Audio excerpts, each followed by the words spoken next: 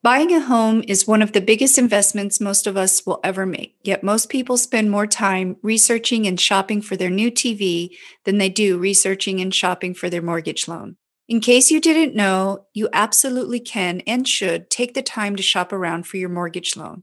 In this episode, we are going to cover how and why you should shop for your mortgage, what to expect when you're applying for a loan, and the difference between getting pre-qualified, pre-approved, and approved for a loan. This is an exhaustive topic that an entire podcast series could be dedicated to. So in this episode, our goal is to explain all the basics of mortgages in simple terms. We want this to be easy to listen to and follow along, so we dedicated a portion of our home buying workbook to further explain topics throughout this episode. We've included links to this workbook in the show notes so you can easily access them from whichever app you are listening from. With that being said, let's dive in. Welcome to the Home Buying Podcast. This is a 9-part podcast to learn about buying a home created by our team at Homepleat. I'm Trey. And I'm Cindy.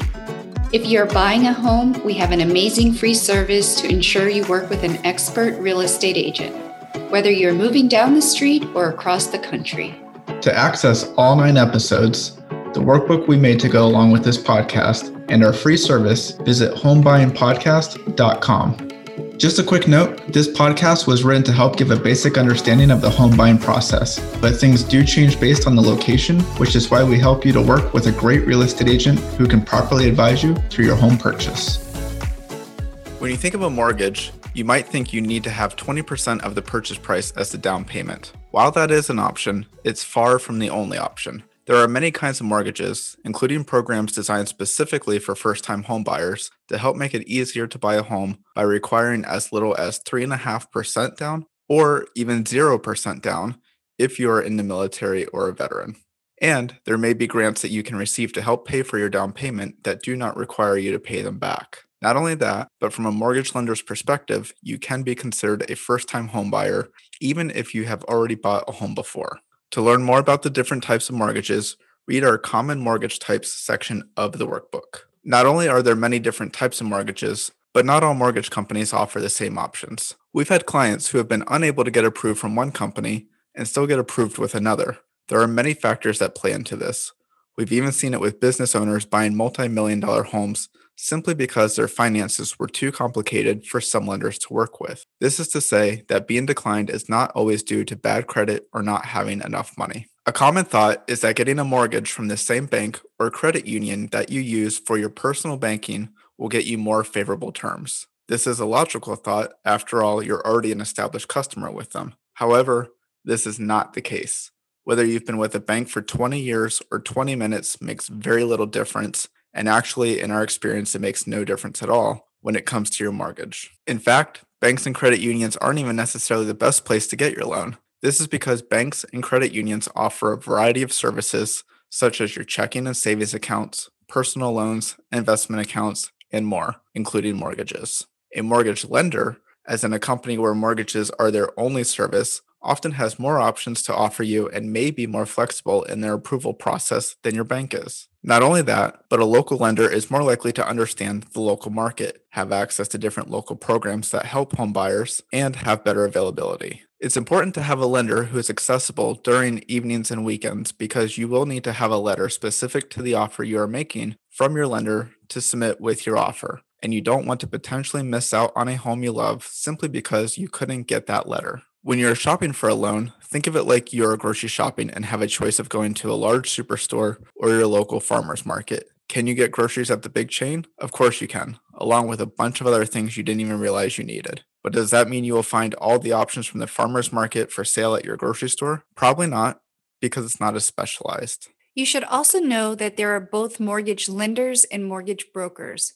A mortgage broker acts similar to a mortgage lender. However, they work with many lenders to find the best mortgage option for you. Essentially, they are the middleman doing the shopping around for you, but they charge an additional fee to do this. Shopping around for mortgages can save you money. Rates can vary by as much as 0.5 percentage point, which can in turn lead to savings of tens of thousands of dollars over the life of the loan. There is plenty, and I mean plenty, of money out there, and those lenders want your business.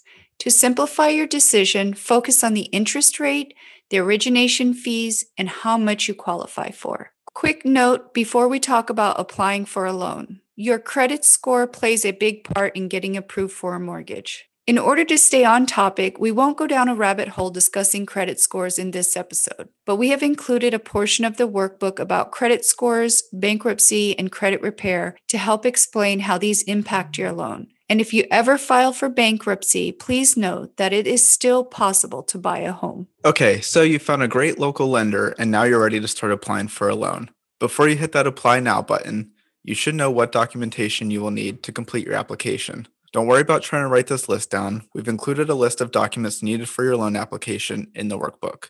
As part of your application, your lender will ask for the following items when approving you for a loan: W-2s and 1099s, which are your income reports, your social security numbers for all of the applicants, pay stubs, bank statements, your driver's license or other form of state or federal ID, such as a passport if you don't have a driver's license, and insurance. Additionally, they will want your current address, former address, and your work history, including names of companies, the positions you had with those companies, and the years in each position. They will also want to know if you have any outstanding debt that may not be reported in your credit score, such as a personal loan. Unlike getting approved for a store credit card, the home mortgage application process is, in a word, ginormous. Just when you think you submitted everything, your lender may ask for additional documentation. Don't worry, this is very common. So what does it mean? It means stay organized. Feng shui your documents.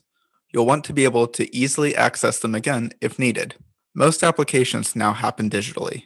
If you don't have paper copies of things like your bank or pay stubs, log into the respective accounts and download the statements you'll need. Set time aside to get organized. Consider this part of the application process. It'll be useful to have all of this information easily accessible throughout the process of buying your home. If you're serious about buying a home, then you need to start applying for a loan. Because while you can check out homes, without getting pre-approved, you will not know what price range of homes you can afford, and you cannot submit a serious offer to purchase a home when you find one that you love. Let's talk about pre-approval, pre-qualification, and approve, and what exactly the difference is between the three. Knowing which level you are in will help you navigate the process and make your experience less stressful. Pre-qualify means you haven't submitted all of your documents we described previously, or that information hasn't been verified yet, or perhaps your credit hasn't been checked yet. It could even be a combination of all three. Pre-qualify might give you a ballpark, but it's unverified and far less serious than a pre-approval. You may pre-qualify before you get pre-approved, or you may provide all the information your lender needs upfront and skip directly to the next step of being pre-approved. Getting pre-approved is where you will be asked to supply a lot of documentation, including W-2s, bank statements, etc. Again, the common list is available in the workbook. It also requires a hard pull, which is a formal request of your FICO credit score. In addition, you will be asked to divulge how much cash you have on hand, including any retirement accounts. Side note, did you know you can take out money from your 401k for a down payment and not pay penalties? Please be sure to discuss this with your 401k manager. And speaking of cash and debt, do not make any big purchases during this time. That means if you plan on buying new furniture for your new home, you're much better off waiting until your home purchase is complete and you have the keys in hand before purchasing the new furniture. And don't pay off any credit card without discussing it with your lender first. The reason is if you make a big purchase or pay down a debt, that means your liquid assets, which is a fancy word of saying money that you have easy access to, have decreased, which in the eyes of the lender changes your financial situation and could cause your loan to fall through. Another key item a lender will look at is your debt to income ratio. This is a calculation that takes your monthly liabilities like a mortgage, a car payment, credit cards, student debts, etc., and divides them by your monthly income. It can take anywhere from a day up to a week to get pre-approved. Remember, if you find a house you want, your offer needs to be submitted with a pre-approval letter. Without it, any offer you make is weak at best. And that's if you can even submit an offer at all. Most importantly about getting pre-approved is you will know exactly how much home you can afford. Your pre-approval and interest rate is usually good for 90 days. If you have not found a house during that time, you can ask your lender for an extension. And at this point, you're still pre-approved. When you find the house you want to buy and have your offer accepted, your loan must still be approved. Wait, what? Okay, let me explain. The lender will want to verify that you can still afford it even if you were given a pre-approval letter. They will check to make sure you really didn't buy all of that furniture or paid off any debt unexpectedly, and that you still have money in the bank. Think of it this way. You're borrowing hundreds of thousands or even millions of dollars. Whoever is lending you that money wants to make sure there is a very good chance that you can pay them back. We covered a lot in this episode and even more in the workbook, but let's summarize this as easily as possible. There are a lot of places to get a loan from and a lot of different types of loans. You should shop around for a loan by talking to different lenders to see not only who has the best rate, but the best type of loan for you. There are a ton of factors that go into a loan, but don't let that scare you. Remember, the only part you'll care about on a regular basis is your monthly payment, and that is the main number you should focus on being comfortable paying each month. Lastly, remember it is important to get pre-approved for your loan if you're serious about buying a home. And once you get pre-approved, you don't want to make any big payments or purchases without discussing it ahead of time with your lender. As a final thought for this episode, make sure you don't make yourself what is referred to as home rich and cash poor. In other words, keep your monthly payment in mind and make sure it is an amount that allows you to have a life outside of spending all of your money on your new home. You don't need to spend every dollar you are approved for, just the amount you're comfortable paying. In the next episode, we'll talk about the common costs and fees outside of your mortgage that you should expect when buying a home. We hope you found this helpful. If so, please let us know by leaving us a review. If you still have questions, please visit homebuyingpodcast.com where our team will answer your questions. Remember, whether you are moving down the street or across the country, our free service will connect you with a qualified expert real estate agent. Go to homebuyingpodcast.com to get started.